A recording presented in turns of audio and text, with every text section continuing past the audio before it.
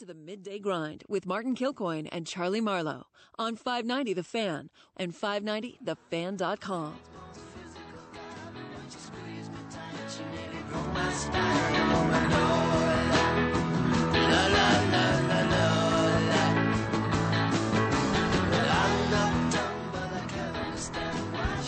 And back with you live at Big Island Spa. Don't forget the grand opening. Write it down. May 25th. How fun is this? A Hawaiian luau party.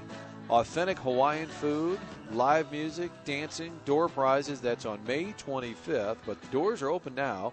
Big Island Spa, STL.com is their website. 1300 Washington Avenue. Massage, foot massage, facial, yoga. They've got it all right here at this beautiful location in downtown St. Louis. 590 The Fan. Martin Kilcoyne here until 1 o'clock. Brian Hoffman, Matt Rocchio alongside. And I mentioned this before the break. Our weekly visits with Tony La Russa. And you can, this is terrible, but I'm always told how these things work. I guess you can find it at iTunes or Google, wherever you get a podcast. You just type in Tony Wherever Talk. you get a podcast. Is that fair? Yes. Does that make sense? Yes. Or on Ask Danny Mac, the Danny Mac. ScoopsWithDannyMac.com. That's, you go to that website, but if you want to subscribe, that way it just comes to you. It's every Thursday we release a new segment. And we're trying to talk about current headlines like bat flips, which maybe tomorrow we'll talk about Tim Anderson, who's the White Sox player that likes to pimp it a little bit. He said, for him. But he said he's the Jackie Robinson. That's a better way to put it. Of a new era. There's a different trendsetter you could use. Yeah, for this sort of I don't thing. think the guy who broke the racial barrier and put up with all that crap, because you like to flip your bat, you compare your. This quote's not going to hold up There's well. a better example you can use, I feel like. But a lot of baseball headlines each week, and some nostalgia because Tony's been around for a long time. This week, in fact, he talked about knowing Carlos Santana, the relationship with Scott Rowland, how it got strained, whether Tony ever played an instrument. Because I said, you love music. Did you ever play anything? He actually says he was in the elementary band. But we were talking about Mike Schilt and getting the job and people criticizing it first, saying, the Cardinals, that's a big job. You need a big name. I heard people say that. They had Whitey Herzog, Joe Torre, Tony La Russa. You can't just have a Mike Schilt. And my theory was you're a no-name. To be fair, we kind of felt the same thing about Matheny, too, right? You got to go for Terry Francona. Oh, that they settled? Yeah. But he had a name. Like Schilt, everybody's like, who's this guy? Here's a photo, by the way, of Tony La Russa shaking the maracas at a Santana concert. I'm going to need that photo. What I need to find is him as a kid playing the cymbal. He said that's what he played. This is in September of 2011, so they're in the middle of trying to get back in the playoff Well, race. he tells a great – I'm telling you, it's not just a shameless plug, even though it is. If you listen to these segments, there's a lot of side stories. He tells a story. That's got to be at the Fox Theater. And Carlos Santana gave him a special necklace and said, wear this. And La Russa said, I did the rest of the way. Turned out pretty well. It did. So Carlos Santana's magic necklace was the key, more than David That sounds Freese. like a band. Yes. Carlos Santana's magic necklace. But we're talking about Mike Playing Schilt and how he's kind of a no-name. And I said, when you got the White Sox job, you're in your early 30s. I'm sure people in Chicago thought you're a nobody. And, in fact, he said, well, it did come up, and it was Harry Carey who was calling out the hire. When I got the White Sox job, because I was a player coach for 2 years in their system before my last one, I don't imagine the minor league parts of 2 years, and they gave the big league job. And I can remember that everybody laughed about it, but Harry Carey, who was not a big fan of mine because he didn't think I had the credentials, would tell everybody the only reason that I was the manager of the White Sox was that Bill Veeck was too cheap to hire a real manager.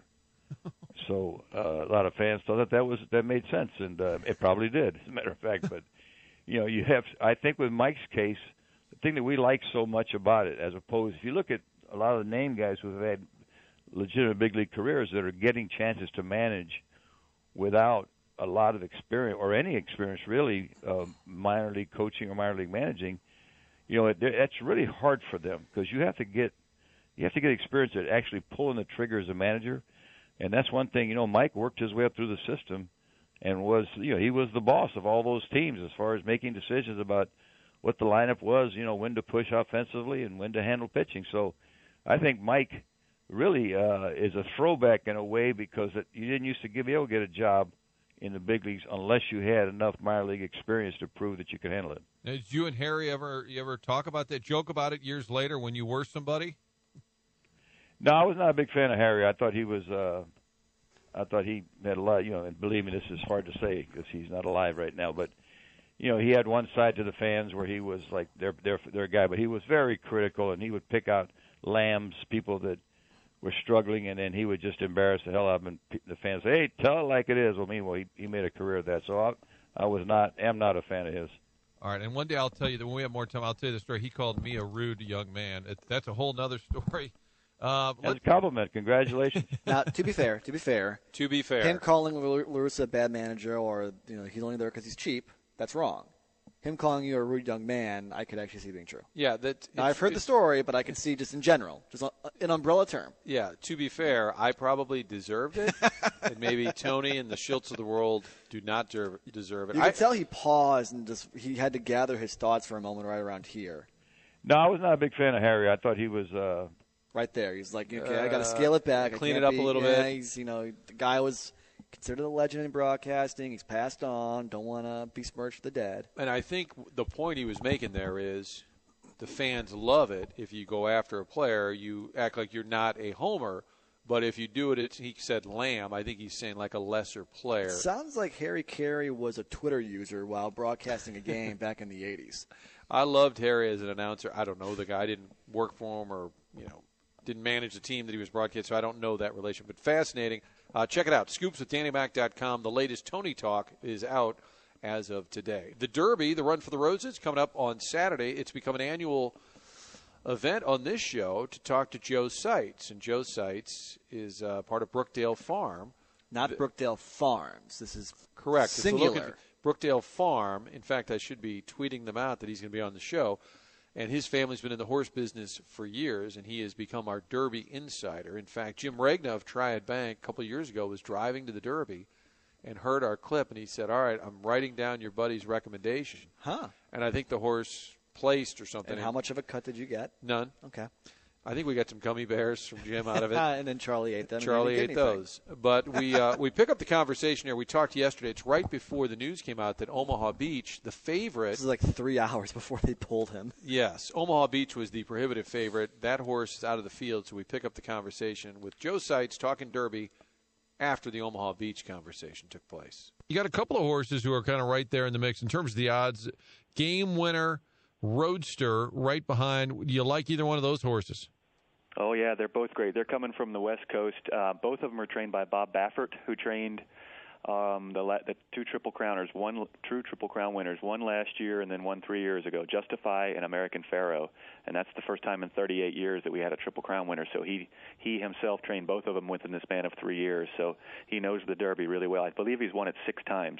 Just scanning the odds, I mean, we don't have anybody at 2 to 5 or any prohibitive. We've seen a couple of times in recent years where there's one horse that everyone thinks is going to win. Is this field pretty wide open? Yes, it's really wide open, and it's really solid too. There's been very few defections and injuries. It's really sound, a real good, solid, deep group. It's going to be hard to bet.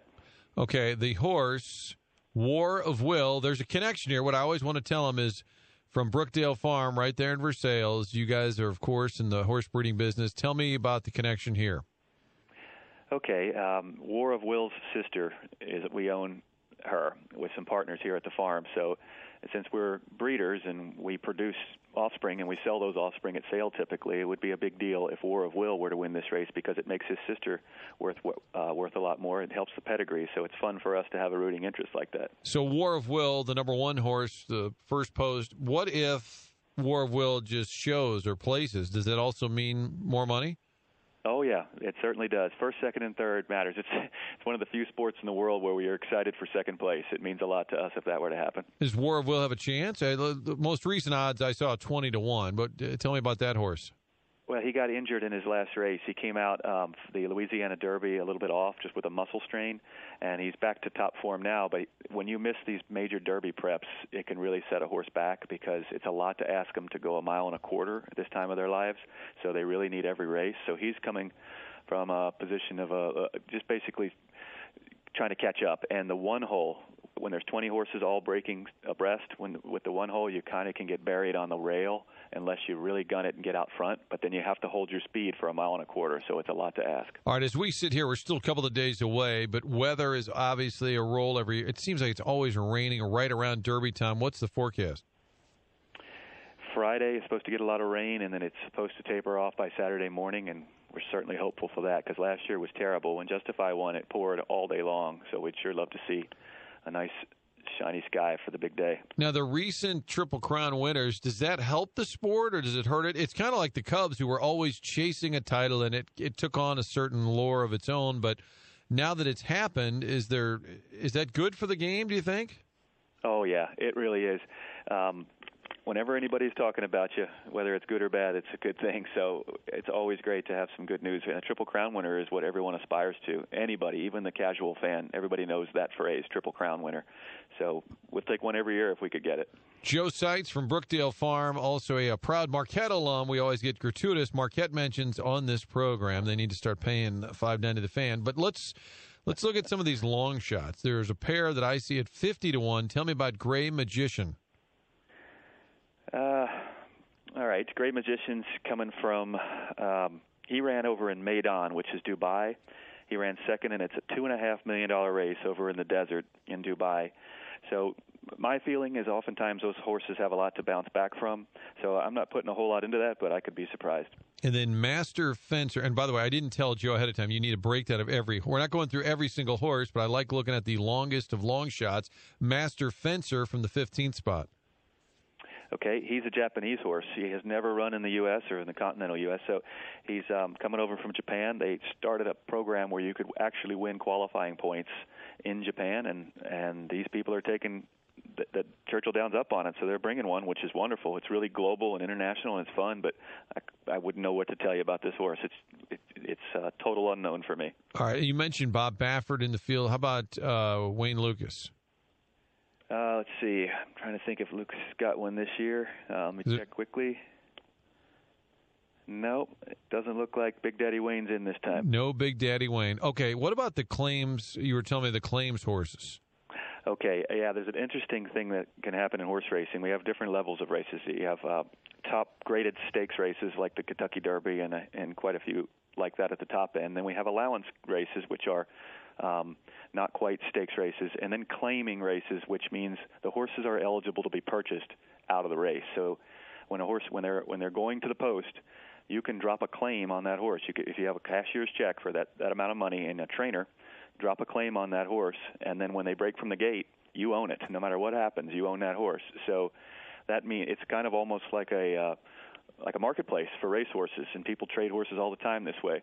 Well, there are two horses in the Derby this year that actually ran for a claiming price, ran for a tag, as we would say. One of them ran in his first start as a 2-year-old last year for $16,000. His name's Maximum Security, and he went on. So far, he's earned $649,000, and he's 10-1 in the Derby. And there's another one named Tax who ran for $50,000 back in September last year, and he's earned $320,000, and he's the 2-horse, and he's 20-1 in the Derby. So gives everybody some hope. They can come from anywhere, Martin. And so at that time, so somebody actually bought it for $16,000. Somebody bought it for $50,000. That's how it works. Well, one of them did get claimed. Tax, the number 2 horse, he did get claimed for $50,000 in October. He got claimed for $30,000 in September. But the other one that ran for $16,000, nobody wanted him that time, and they just let him run. He broke out of the gate. He won his race impressively by 9 lengths. Thankfully, to the current owners, he did not get claimed, but he was up for sale, and you could have bought him for $16,000. So the owners of Maximum Security, if they happen to win the Derby, they can't say, "We've always believed in this horse. We knew." They can't. Like, no, you could have had him. Okay, we thought he was a bum. He was available, and we got really lucky. I'm telling you, it's the same story. We mentioned it all the time. Kurt Warner ends up being a Hall of Fame player. Before he got to playing for the Rams, they exposed him to the Cleveland Browns in the expansion draft. The Browns didn't want him. But I'm saying to all my friends at Rams Park at the time, if you really thought he was that good, you wouldn't have let him be taken by another team. How about Joe Seitz? Where's your money going on race day? Any little insider tip? I think it's probably not. It's a little bit chalky, but I'm going to bet on Tacitus, the 8-horse. He's 10-1, so he'll pay a little bit. He comes out of New York. He won the Wood Memorial, which is a nice big prep race up at Aqueduct in New York. So that's mine.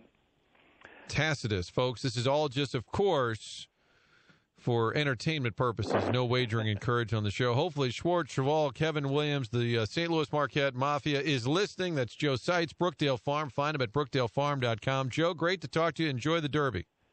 Thank you, Martin. One last thing before you sign off, buddy. There's a horse named Win Win Win, and his father is Hat Trick. So I got to give you a little shout out to your Blues this year. It's been fun following them. So there might be one for you hockey fans. Oh, I like, and we've got a lot. The former coach Joe Quenville loves to play the ponies. Keith Kachuk, a former Blues player, loves to. These guys are probably all over it. Win Win Win, perfect for a hockey crowd. The Hat Trick. Win Win Win. Joe, thanks so much. You got it, Martin. Good luck. All right, there's our annual Derby preview. Joe Seitz. Years ago, as we were in college, he's a little younger than me, I would say. Who's at your farm? I sound like Frank. Who's at the farm right now? He's like, let me call my dad. Oh, John Forsythe is there right now. From Dynasty, famous actor at the time. And I said, so what do? They walk around, they decide what horses they want to buy. And, of course, it's all about who the father was, the mother was. And, boy, if you get a horse, like he was saying, that they could just be connected to, the mother of a winner, then all of a sudden, or the sister, whatever he said, the prices will shoot up. The Derby is one of the. I've been there, but it's been a long time since I've been back. That should I've never been. You got to go. That's a bucket list item. Although it always rains. Oh man, it's always raining. It seems like. Go in the yard, just get hammered. Oh, it's the year we went and we were parked on the back rail, and still you had to have a good pass just to get back there, and we sat out and barbecued and everything.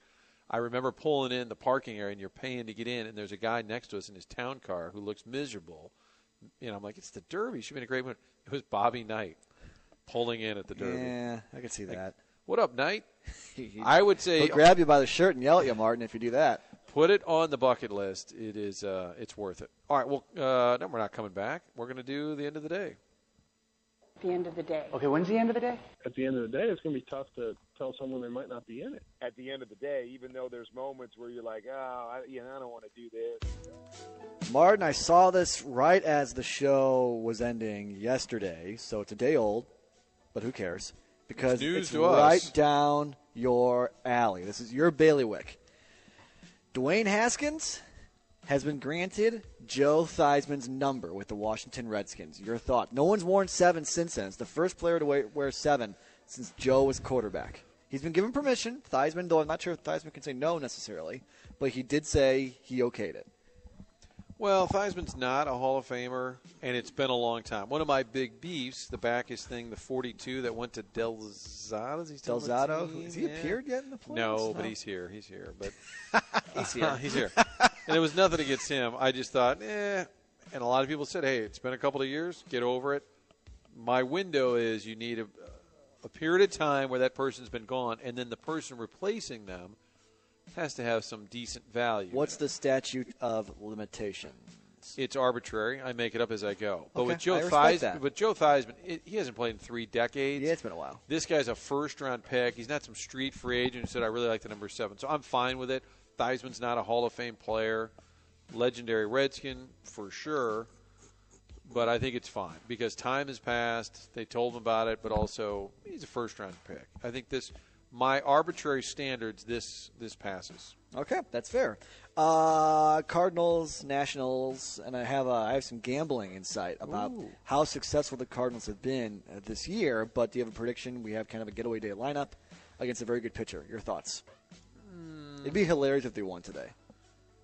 Well, with the getaway lineup, still has Carpenter, Wong, Ozuna. But so the Jerkos of the world not hitting a ton right now. Weeder's not playing a ton. I don't even know. Was he like 1 for 3 on the season or something? Probably due to lose a game. You've won 5 in a row. You've won 3 in the series. That sounds like wet blanket material. Probably lose 4-3. Okay, that's fair. According to OddsShark, Martin, if you had bet $100 on the money line for every game. This was entering last night's contest, so I'm sure it's outdated to a degree. I'm not sure by how much. Is it every game of this series? Of this season. The Cardinals, from the beginning of the year till the beginning of last night. And a certain co-host of the show may have done just this. You would have made $786.83 already. The Cardinals, the most profitable Major League Baseball team on the money line this year. Besting, and it's weird, I think, because the expectation was the Cardinals to be pretty good. The number 2 team, the Diamondbacks, low expectations. Number 3 team, the Rays. I think they're playing above what people expected. Rangers, Twins, Mariners, Padres are 4 through 7, all expected to be varying degrees of bad. The Brewers are 8th, Tigers 9th, expected to be bad. Blue Jays 10th, expected to be bad. I feel like of those teams listed, the Cardinals probably had the highest of maybe them and the Brewers, the highest expectations entering this year. So it's odd that Vegas maybe not so high on them on a day-to-day basis. I like to check their GAR, which is gambling above replacement. Oh, that's a good stat. And I think the Cardinals' GAR is really strong this year. You want to patent that? Yeah, I like that. Make it into a thing. Gambling above replacement. Because we're not total stat nerds on this show, but we like gambling, so that's a good way to roll it all together. That is a good way of doing it. What are they on pace to win? 105, 106? I mean, they're 20 and 10. 2/3 of the way. I mean, two-thirds of their games are wins. So at 150 games, that's 108 win pays. 108, okay. Yeah, over the next 162. Yeah, 108. Can they keep it up, folks? Maybe not 108. Maybe not, but not to be a wet blanket, but I think trending up, and definitely. Nothing has been too fluky. I mean, in Marcell Ozuna in left, now we kind of giggle when he's at the wall. When he wasn't hitting, it was annoying. Now that he's hitting a ton, his antics in left are kind of entertaining. It's kind of funny now all of a sudden. It's amazing how. Even Dan said last night, well, thankfully he didn't have to go up the wall. It's always an adventure. And Paul Goldschmidt still, I think, in something of a slump. He was mad at the home plate umpire last night. A lot of players were mad at the home plate umpire. What was the K count, though? Remember our Scherzer? That was our big question. Didn't Strick changes? He said, I'll go 8. It ended up being 8. And he didn't get a strikeout until the 3rd inning. I think we set it around 9. 8 or 9, yeah. He kind of got screwed in that first inning because Robles dives for the ball. Yes. Could have kept it in front of him potentially. Could have caught it, I guess. And then they had the drawn-in infield with 2nd and 3rd. I didn't really like that. And then you end up giving up 2 runs instead of 1 there. But it has to be positive. If, the Cardinals are winning, they've won 5 straight. In those 5 games, Goldschmidt hasn't homered. He doesn't have an extra base hit in those 5 games. You received very little out of Matt Carpenter, and you're still putting up enough runs to win. No, everything's going well. It's fun to watch, and you're getting contributions from different people. The night they won on Tuesday was 0 for 16 between Carpenter, Goldschmidt, Ozuna, Molina. Then last night those guys go 7 for 18. So on any given night, you're getting contributions from different people. Okay, real quick before we wrap, Big Island Spa, how about some Hawaii trivia to wrap up the show? I like this. Martin, did you know that Hawaii is the only state that grows coffee? I did not know that. Yeah, that according to 50states.com, the only state in the union that grows it. I also learned on this eclectic show, it's the only state the Stanley Cup trophy has not been to. Really? How about that? Kona coffee beans, by the way, are fantastic. Whole bean roast. And from east to west, Hawaii is the widest state in the United States. I'm guessing that contains all the many islands. Okay. East to west. Where else are you going to go? We're going to get a Blues breakdown, a Cardinals breakdown. The Stanley Cup Trophy is going to show up, and we're going to have Hawaii knowledge. And finally, more than 1/3 of the world's commercial supply of pineapples come from that state. That's the end of the day. That is the end of the day. If you want some pineapples, head over to Schnucks. They've got fresh produce, everything you need at your neighborhood Schnucks. Make sure you download the Rewards app. You can do your shopping, put the list ahead of time on your phone. You can order your Mother's Day flowers on your phone and make sure those rewards points are piling up every time you check out. You got a little money waiting for you at the register. That's the way the rewards works. We'll be at a neighborhood Schnucks next week. We'll continue the world tour. Charlie Tuna, I believe, at a Schnucks tonight. He continues his Thursday tour with Chuck Tuna. Schnucks, one of our great sponsors here on 590 The Fan. The Hard Line is coming your way next. Thanks to everybody here at Big Island Spa. Check them out on the web, Big Island Spa, STL.com, and stop by this weekend, next week, and get mom, your wife, anyone, get that gift certificate for Mother's Day, which is fast approaching. The Hard Line is coming up next here on 590 The Fan.